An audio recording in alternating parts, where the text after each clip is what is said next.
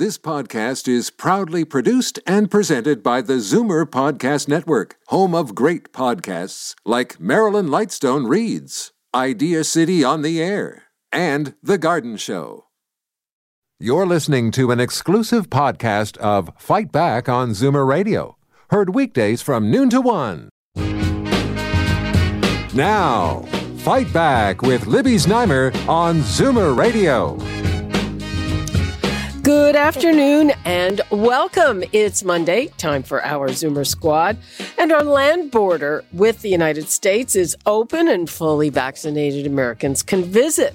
This after a week where we saw significant reopening across the economy. We had live theater, we had baseball games, museums have been open for a couple of weeks, not to mention indoor dining at restaurants. And this is happening as we see a huge increase in the number of cases, and that is especially true south of the border. So I wonder if this is putting a big crimp in Zoomer style. Now, the vaccination rate for our demo is really high, but a lot of people are hesitant about going out and mixing with potentially unvaccinated people. And that is still a good 20% of the population, or a not so good 20% of the population, if you ask me.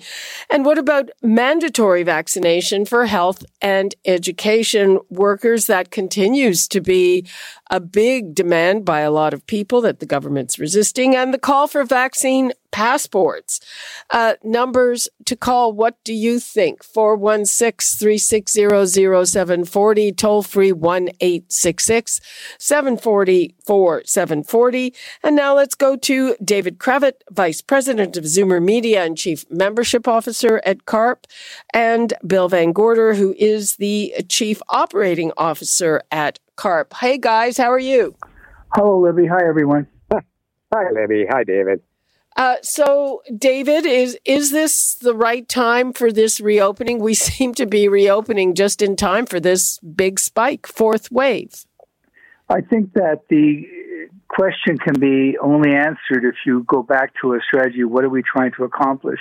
If you're trying to accomplish maximum protection against infection, against picking up this virus from somebody, then you would keep the border closed. If you're trying to keep the economy going and minimize the number of deaths from COVID, then you would open the border. Bill, what do you think? I think it's very worrisome for our CARP members who are concerned mostly about their own health and their health of their loved ones, and the mixed messages we're getting is not making them feel any better about having the border opened up. Most that we talk to would rather that the province was and the country were more careful for a while yet until we see what's happening. Having a higher rates and less vaccination of the Americans as they come across the border, knowing that they'll want to, of course, come and enjoy Ontario, is something that our members, for the most part, aren't ready for yet. And, David, I'm reminded here in Ontario when, there was backtracking, but it looked like we were about to reopen, schools reopened for a week or something. This was just before the third wave. Correct. Correct. You're absolutely right. And yes, let's, no, let's not. It's that delicate balance. And I come back to what are we trying to accomplish in the first place? Well, I guess that's a good question. And, the politicians, when you listen to them, it often sounds like they want to have it all ways, Bill. Well, they do. They don't seem to be able to get together between the provinces across the country. Even with the Americans, we're opening our border today, and the Americans haven't announced at the moment. August 21st is the date they were going to reopen, but there's been no final decision on that. So where's the if they're all using science to make their decisions, then they must be looking at different science. I'm going to take a couple of calls because I think we have listeners who feel pretty strongly about this. Norm in Niagara Falls. Hello, Norm. Hello, Libby. How are you? I'm fine. Go ahead. All right, Libby, I agree with Bill. Okay. Worrisome, right? When I've been on, let's say, Facebook, and they have the little polls, little surveys, I've been answering no from the start. Okay. And the fact that, let's say, the levels are rising on both sides of our side as well as their side as far as infections and that, I have, I can't remember, I'm not sure if the word is sympathy or empathy for the business people, right?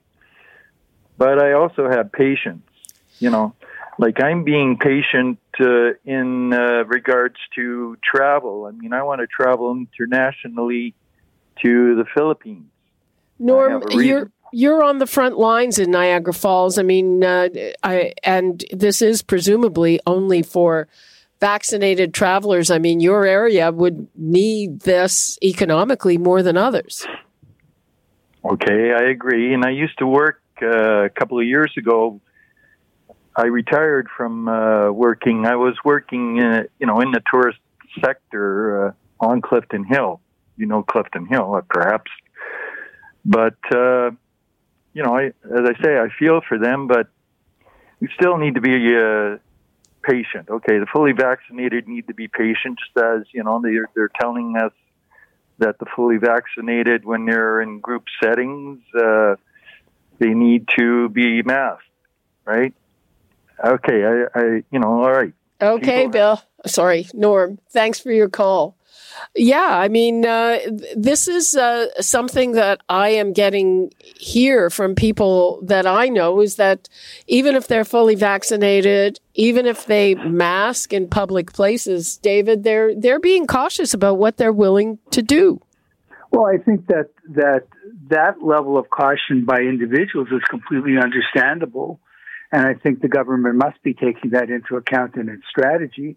I think everybody has to assess their own readiness, whether it's dealing with somebody that came across the border or somebody that just came into the building. I've been in a number of restaurants since they were reopened. I won't say tons, but several. And I don't know whether the guy at the next table is vaccinated or not, or whether he came from Downsview or from Detroit. I mean, it's you make your own assessment, and I think those assessments are all reasonable. And I think I'm sympathy with our recent caller that you have to be patient and make your own decision. On the other hand, I have not heard a clear strategy from the public health people or the government of what we're trying to accomplish. Fair enough. Let's hear from a first-time caller, Bob in Brampton. Hi, Bob. Good morning, or good afternoon, sorry. Good afternoon. Go ahead. Libby, I just have one question. I don't understand how we don't have a reciprocal arrangement where Canadians can go south. We're allowing the Americans to come into Canada, but not us. Yeah, I think that was a surprise to a lot of people. And one of the explanations I heard was that, that they have an issue with Mexico, so they don't want to discriminate. It didn't make a lot of sense. No, it doesn't make any sense at all. And are we checking that they're all fully vaccinated? Next question. Well, yeah, I mean, it's the ArriveCan app. And yes. I've got to tell you that my husband came back to the country probably just when they started letting fully vaccinated people back. And that app worked, but they did not shut off the other apps that said, where are you? You're supposed to be quarantining. You need a third test. So I hope it's working better by now, because it certainly wasn't. I hope so as well. But I just can't understand how we're being treated as a sort of a second-class nation in this whole border situation. Yeah, and frankly, we're being treated that way, not just by the United States. Also incomprehensible. Britain opened up to fully vaccinated American travelers, and the numbers are really bad in the States, but not Canadians. Exactly. Their vaccination rates are nowhere near what ours are. Right, and ours aren't big enough. States that are going crazy right now with excess sick people. Absolutely. Anyway, that's my spiel for this morning, and I thank you for chatting with me. Okay, Bob, thanks. What do you think of that, David? We seem to be sort of last on everyone's list, even though, relatively speaking, we're doing well. Well, to that exact point, I saw an interesting thing this morning. Israel, which is held up as a model of successfully handling this, they actually have a slightly higher rate of deaths per million than Canada, marginally higher, 708 for Canada, 725 per million for Israel. But they released a list of, they reduced the whole world to like 3 countries that do not have to quarantine when they enter Israel. And I think it was Czech Republic and somebody, but Canada was not on that list, or was the U.S., so our travelers are not allowed to go there without quarantine. Huh. They keep changing because just when they think they're done, and they thought they were done at least twice, they keep getting spikes. Yes, and they've got 3rd vaccines going now. Yeah, they are providing the booster shots, and out of the States, we've seen, I think it was Fauci that said that booster shots for vulnerable or for older people are coming soon. Bill, are you hoping for booster shots here? Well, that seems to be the indication, and the medical experts that I've spoken to are very much in favor of that. The most vulnerable, they're the ones that we're most concerned now will die from COVID because of the rate of vaccination. They say that they're expecting less and less people to be hospitalized, but when members of the older, more vulnerable population get COVID, then they're because with the variants, they're at a higher risk of dying. So the right answer seems to be to get them that third dose. But there's been no actual activity or response from those really in charge saying that this is going to happen soon. Yeah, David, I mean, you're complaining about a lack of evidence, but what I'd like to see is some evidence about not if I'm assuming we're going to need booster shots, but what the interval is, and I haven't seen anything on that. 0. And to be clear, my complaint isn't about the lack of evidence. It's about the lack of a clear strategy that's got some. What does victory look like? How will we know when we're there? What are we trying to do? If we're trying to reduce infections, never mind deaths, just infections, that's one strategy. If we're trying to reduce hospitalizations and flatten the curve, it seems that so far that's been happening. I think I've referred in the past to a person I know who works at a major hospital, and she said that they're empty. There's 5 people in their ICU. They're not seeing as of today, because those numbers are up a bit too. Well, but what's the why can't the Minister of Health say we have X thousand hospital beds in the entire province? It's a finite number. It's a knowable number. Here's how many are filled. I can tell you. I can tell you that in a minute. I think. Well, what's the goal though? How many is too many? What do we? I think they just keep changing the goalposts, and that's what's confusing people. I'm not against severest measures. I've been in favor of them. David, there's some suggestion that the reason is, especially with a federal election coming up, that they don't want to admit that this is going to be an ongoing issue. We're not going to conquer COVID. We're going to end up with vaccines and booster shots forever, just like with the influenza. But the government elected officials want to be able to declare a victory and have this over, and they now know they're not going to be able to do that, so they don't want to talk about booster shots. I think you're right. I think you're right. Mean forever. And I think also you have very different agendas from province to province and from province to the feds. So yes. So even if you get an agenda, whose agenda is it? And once you admit that you can't solve it, now you're back to, well, at what price lockdowns? Well, I don't think that we are going to see any more lockdowns. That's just my opinion.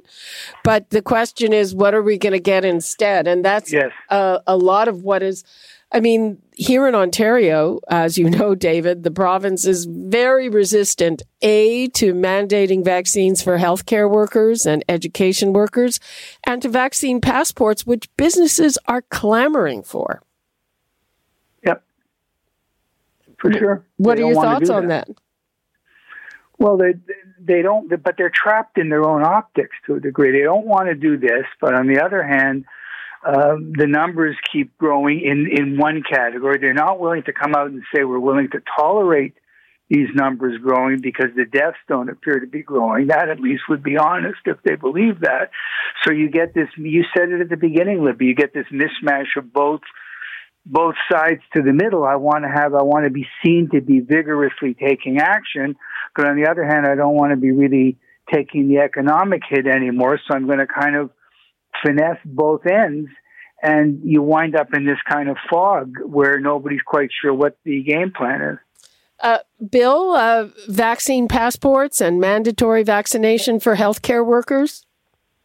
Something that CARP members have been saying they want they were initially shocked to find out that people could work in facilities that looked after older, vulnerable people, and that they didn't have to be vaccinated. They had taken for granted that everyone would be. So there has been a real reaction shock that wasn't happened. And passports, they're quite happy with. They're telling us that there are rules about all other kinds of vaccinations when we travel and when we move. And why wouldn't you want to be able to have a vaccine passport? And that's something that we're expecting to see, some kind of vaccine passport.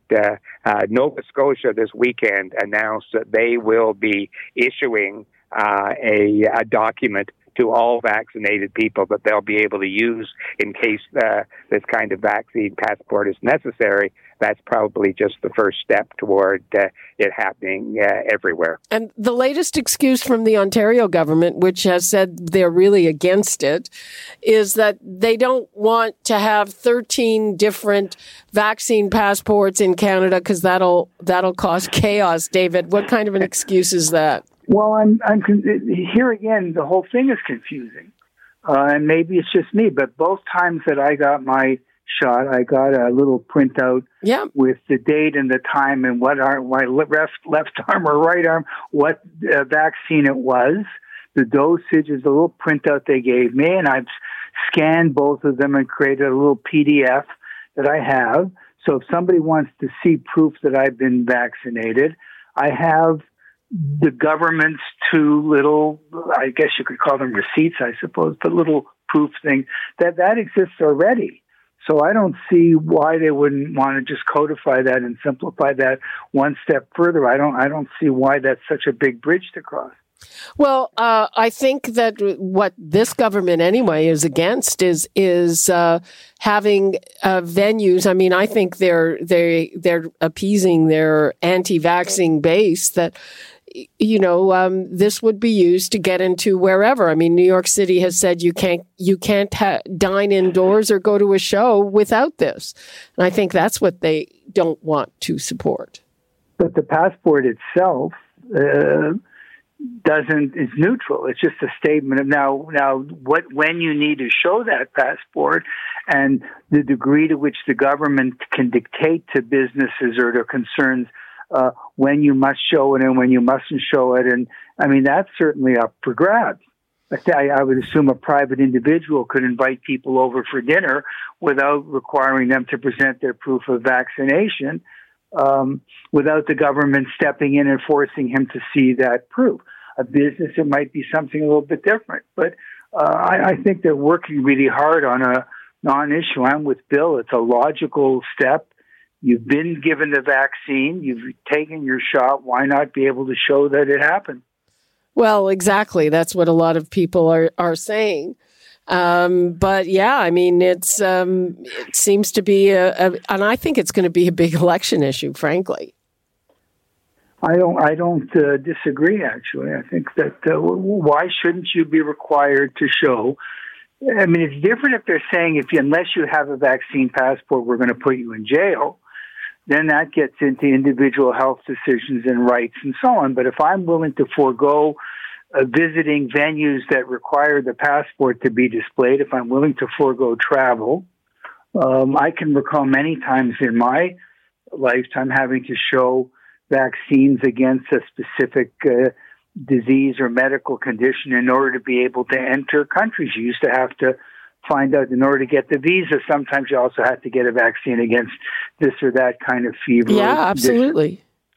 And you presented your passport, and they looked at the stamp, and there was the vaccine stamp, and they let you into the country versus not letting you into the country. Well, there was even talk that, the federal government will provide one for travel, but it won't be used for anything internal. And it's interesting. There are some business owners who are saying, why they don't want to be the enforcer, that it would be better for them if the government made the rules. And as it is, there are businesses who are caught between a rock and a hard place, right? Yeah. They don't want to be the enforcer, but they have to provide a safe workplace, and it's just a mishmash. It is completely a mishmash, and I understand from the business point of view, but it doesn't seem like the burden is that onerous. If I'm the government, I'm saying I'm going to provide ID or a stamp or a certificate of something. Nobody's asking the businesses to enforce the process of vaccination itself. You just say, have you got your little stamp? You don't? Oh, sorry, you can't come in. Speaking of elections, Bill, there is an election underway in Nova Scotia. Are there any big Zoomer issues in that? Oh, there certainly are. There are three big issues that the Nova Scotia chapter is concerned about. One of them is attention to home care and community care that's been ignored. And one of the reasons that Nova Scotia has had such huge problems in its long-term institutional care homes is there's not a good base of home care and community care. The second area they're very concerned about is there is a move to get rid of a cap on house taxes that's been in place for many, many years. And if it was taken off completely, house taxes for many of our older members could increase by 4 and 5 times, 4 and 5,000% more than 4 and 500% more than they had been paying. So financial security is the second issue. And interestingly enough, in Nova Scotia, concern about the environment and the current government's lack of attention to promises they made 4 years ago to protect more wildlands in Nova Scotia have not been kept. So those are the three that our Nova Scotia chapter are particularly focusing on right now. Interesting in terms of home care and the costs. Last week I talked to the parliamentary budget officer, and he came out with some numbers on what it would take just to make some improvements to the current systems, the ones that everyone has been talking about, and that certainly the government here says is underway, but not with anything like the dollars that he mentioned. And he was talking about an additional $13.7 billion annually, of which it would take more than $5.2 billion for home care. Those numbers are pretty staggering, David. Is that's federal? Yeah, well, it's federal, but the money would come mostly from the provinces. It's right. But the amount of the outlay, I understand. Across the country.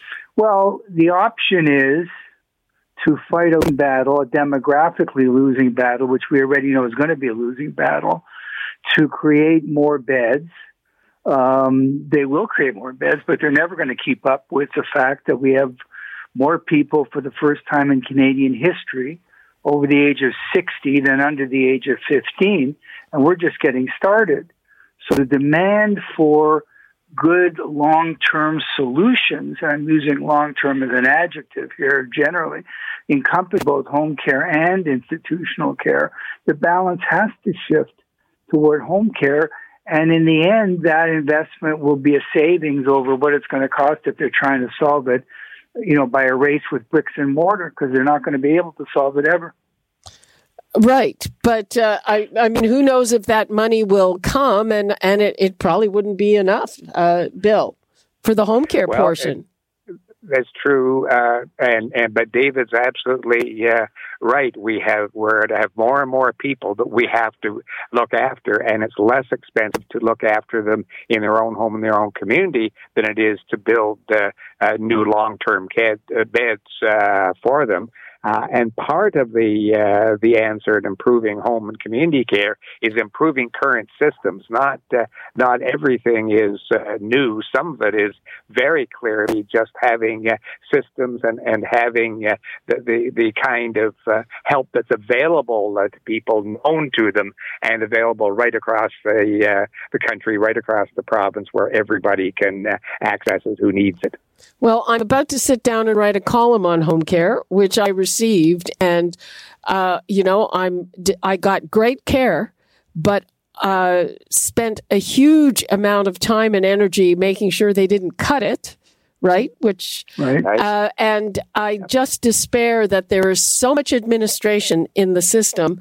I don't see how it's ever going to get fixed because it's very partisan. I mean, and we have to wrap things up. It's very partisan. And yes, the money would be distributed differently depending on where you stand, but not to the people who need it, to the people who run it. That's exactly what we're hearing from our CARP members, Libby, is what you've just outlined. Yes. Okay. Got to wrap things up on that note. Thank you so much, Bill Van Gorder and David Kravitz. Thank you, Libby. Thanks, Bill. Thanks, bye, everyone. Bye-bye. Okay, people, we've got to take a break. When we come back, I'll be talking to the Ontario Liberal leader, Stephen Del Duca. Hang in. You're listening to an exclusive podcast of Fight Back on Zoomer Radio. Heard weekdays from noon to 1. Fight Back with Libby Znaimer on Zoomer Radio. Welcome back. Well, there is no question the topic of mandatory vaccines is at the top of the political agenda. Last week, Ontario NDP leader Andrea Horwath faced a barrage of criticism, including from inside her own party when she disagreed with it, and she backtracked and apologized. So now, both opposition parties favor it for healthcare and education workers. And does that cut into Liberal ownership of a popular issue? And we're seeing some interesting comings and goings as the Liberals prepare for both federal and provincial elections. I'd like to welcome Ontario Liberal leader Stephen Del Duca. Hello, Stephen. Thanks for joining us. Thanks so much for having me back on, Libby. I appreciate it. Okay. Well, first of all, and we will be dealing with this more in depth. Yesterday, the former Premier Bill Davis died at the age of 92. And, he presided over a very different kind of politics, more collegial, less partisan. That has passed in this province. What are your thoughts on that? Well, first of all, let me say, obviously, my condolences to Mr. Davis's family and closest friends. I came of age politically a little bit after he left office, but obviously he was a persona, an individual who right up to this day transcends the years in many respects. Whether it's the community college system or it's a whole series of TVO, there's just a long list of things that he was able to do, largely by consensus, not exclusively, but largely by consensus. He had to work through minority legislatures to get stuff done. From all accounts, a very decent individual, obviously very committed to his family. So, it's the way politics was done in the 70s and 80s obviously is different from today. That doesn't mean that we can't work hard to restore some civility and collegiality. As Barack Obama once said, we can disagree without being disagreeable. Well, they certainly can't over there. Well, that's something we should aspire to, though. And I think that the people in this province and beyond would appreciate that. But again, condolences to Mr. Davis, his family and friends. Okay. Well, moving on to what I was talking about at first, you've come out in favor of mandatory vaccination for healthcare and education workers. Yeah. You were the first party to do it. You were on an interview with Andrea Horwath. She disagreed, took a hit because of that, and then backtracked. So what do you make of that? Yeah, listen, I was really proud as Ontario Liberal Party leader. It was 2 weeks ago today that I made the announcement that I felt that there should be mandatory vaccinations for frontline workers in education and healthcare. To me, it's the reasonable and responsible thing to do. You've heard me talk on your program previously about my daughters who are in the publicly funded education system. My wife and I discussed what September is going to look like for them. It just seems so reasonable to expect that if they're over 12, they get vaccinated, that their teachers will be vaccinated. The fact that we don't know, the fact that it's unclear, that there's nobody tracking this information, especially after what we've gone through during COVID, is just completely, well, frankly, it's completely insane to me. It makes no sense whatsoever. And look, what happened last week with Andrea Horwath, I'm glad that she's now seen the light and come to the right side of the issue. It took her some time. It took her far longer than it should have. I don't know how reliable her instincts are on issues like this, but she's there now. And so we're going to certainly Liberals will keep pushing. And I hope Doug Ford sees the light. It's never the wrong time to do the right thing. What do you make of his opposition? I mean, frankly, we keep hearing that a big part of his base is anti-vax, but, that's not what got him a majority government. And every poll you see, the majority of people are in favor of this. And I think it's an issue that could really hurt a politician. I think so, too. For sure, I do believe he is trying to cater to that part of Ontario that is vehemently anti-vaxxer, that, for a limited time, both he and Andrea Horwath were. Now only he is. And I think that is part of his political calculation. But it just seems to me, again, with all the lessons we should have learned during COVID, with all of the tragedy and all of the loss of life and loss of livelihoods, there should be lessons that we learn as a result of this. And being responsible and reasonable, being competent, deciding to side with the science and do the right thing. I would have hoped that Doug would have learned that lesson. It doesn't seem like he has. I don't think people in the province appreciate the position that he's taken, but I'm sure he and his campaign team have done their calculus, and this is where they've landed. One of the things that you did say about this kind of had me scratching my head. You said you don't want it to be punitive and nobody should lose their job. But if you've got a nurse, say, or, somebody who works hands-on with patients in a hospital and they refuse to be vaccinated, how do they keep their job? Yeah, no, for sure. It's a great point. So what we said from day one was, and I stand by this, I don't believe it needs to be punitive. I think we do need to respect the Human Rights Code, for example. So if there's an individual, whether they're in a school or in a hospital or a doctor's office or a long-term care home, and, for example, they themselves have a pre-existing medical condition. I'm not talking about that. I'm talking about someone who refuses to be vaccinated and their job involves hands-on. Yeah, so in that case, you work with their employer. If they're represented by a union, you work with their union, and maybe you redeploy them to a place where they're not patient-facing or student-facing. I think there's lots of creativity about how we could deal with that. But here's the really bizarre part to me, Libby. We don't know right now in Ontario. When I went for both my shots in the York region, nobody asked me what I do for a living. The government's not tracking right now what healthcare workers have the vaccinations or what education workers have the vaccinations. And to me, that's also ridiculous at this point of this pandemic. They don't even know. They should have been tracking this from day one so that we'd be ready to go. Even if Doug Ford woke up tomorrow morning and did the right thing, how would we find out quickly who's gotten the dose and who doesn't have the dose, given the nature of the work they do? So the whole thing has just been completely mishandled from day one. Well, I think some of them would know because of the particular hospital systems, but I guess there's no central registry. And again, I don't know how many non-patient facing jobs there are for, say, nurses in a hospital setting. Well, listen, there actually are quite a few. If you think about the virtual consults that now take place for nurse practitioners and doctors, there's lots of ways to get through this to the other side. But my point about not tracking is, you ask the question, how does the person not lose their job? But today, we don't know if it's 90% of nurses, so we're talking about 10%, or if it's 98%, or if it's 75%.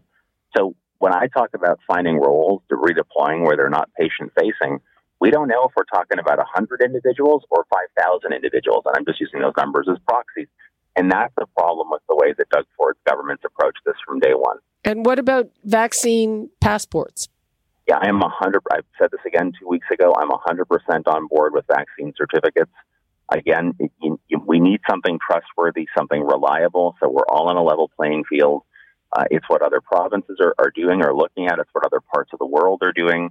And we hear Doug Ford and some of his ministers say, well, it's the federal government's responsibility. We don't want this. But it's time to show that responsible leadership after the last 17 months we've all lived through, which has been brutal.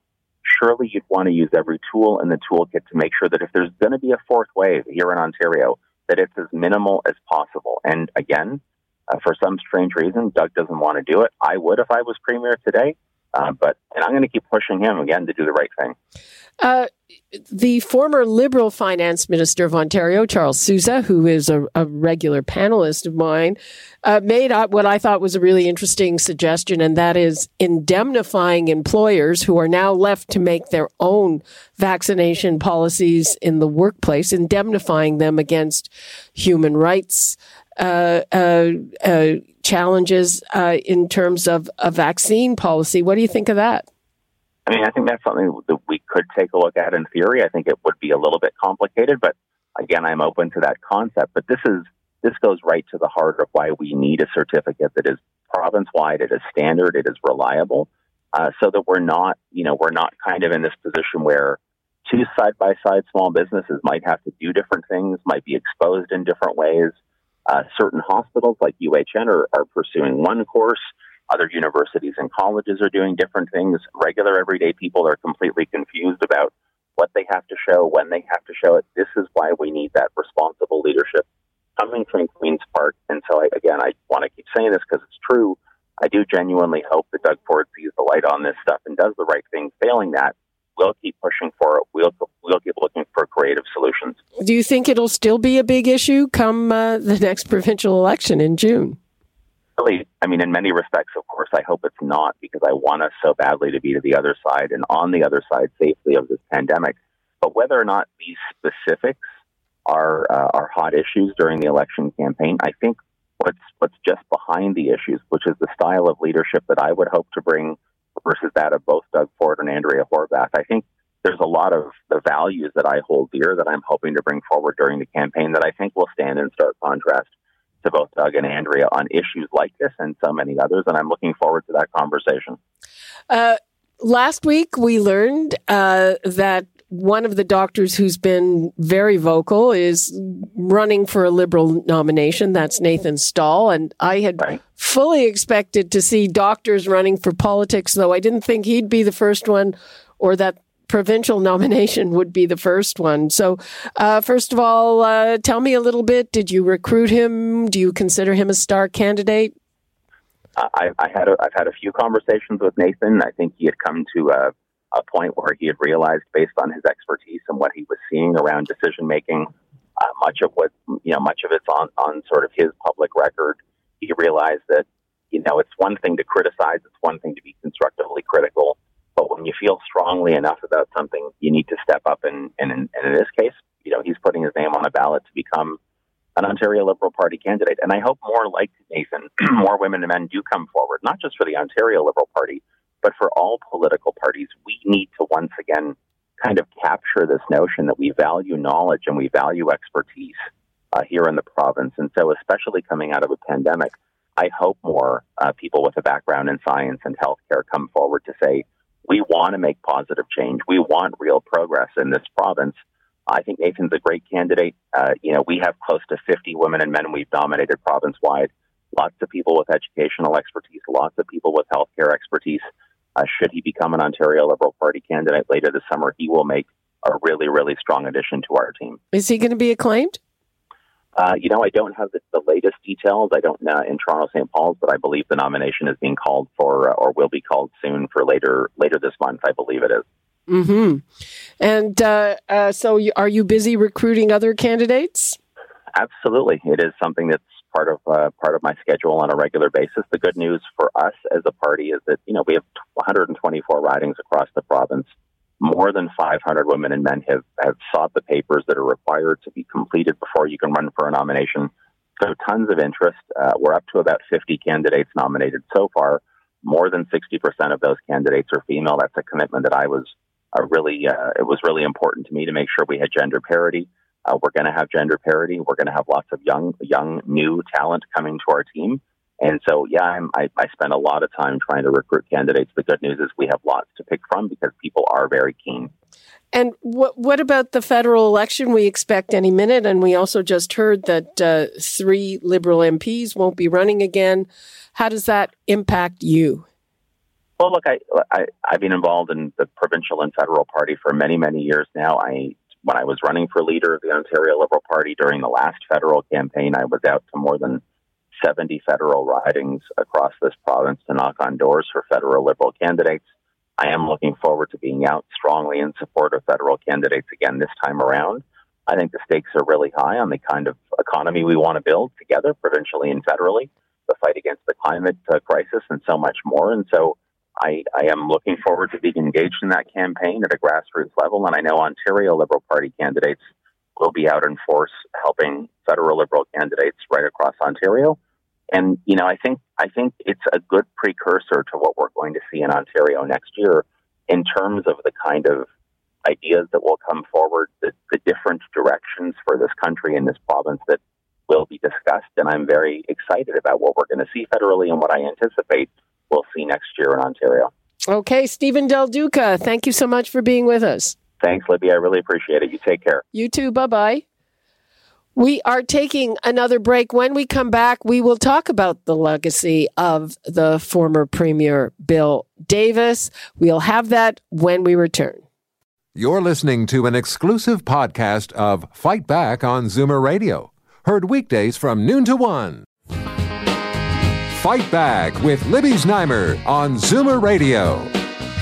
Welcome back. Bland works. That was the motto of former Premier Bill Davis, who was a towering figure here in Ontario. He was premier for 13 of the 42-year lock the Progressive Conservative Party had on this province. And he created our community college system, founded 4 new universities, and created the first Ministry of the Environment. His nickname was Brampton Bill, and he was especially known for his collegial approach to politics. I know that a lot of people in our audience will remember him and his reign quite clearly.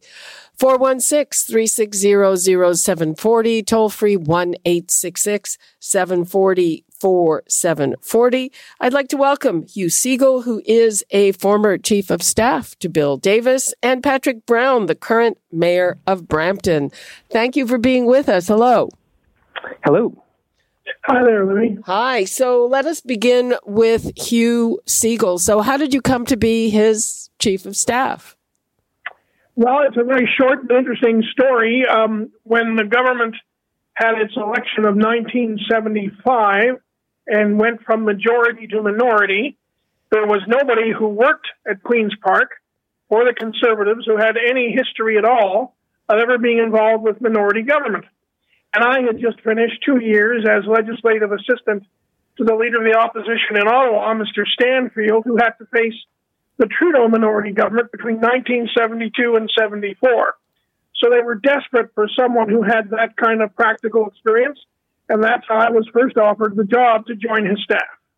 Okay, that's interesting. And Patrick Brown, you're a young fella.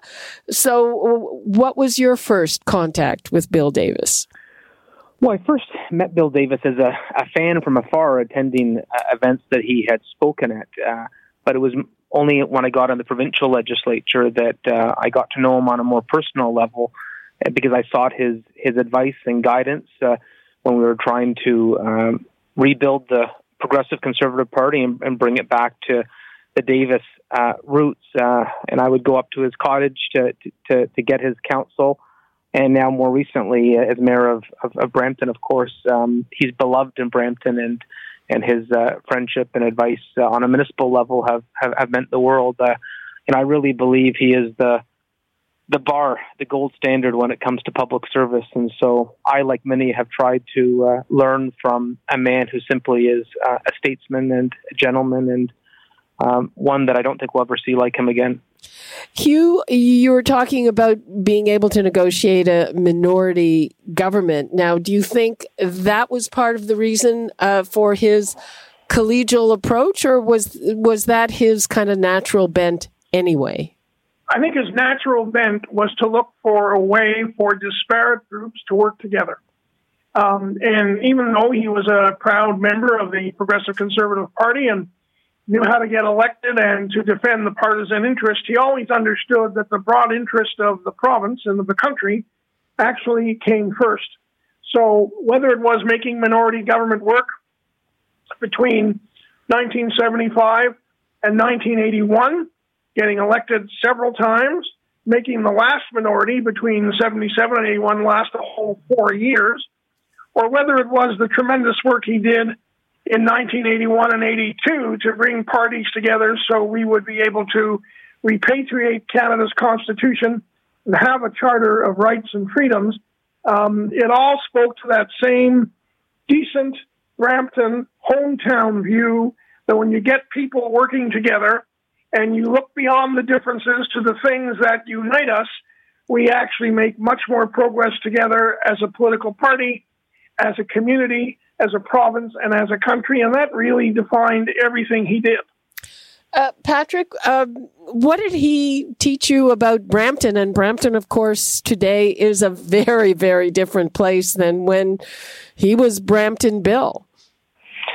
Well, he was fiercely proud of his Brampton roots, living on Main Street for all 92 years of his life. There was no more efficient encyclopedia of Brampton knowledge than the former premier, and he loved the city. And as I go to events in the city and meet businesses, everyone has a Bill Davis story, whether it's the Ryerson expansion that's happening right now. They were telling me they first got interested in Brampton because of a phone call from Bill Davis.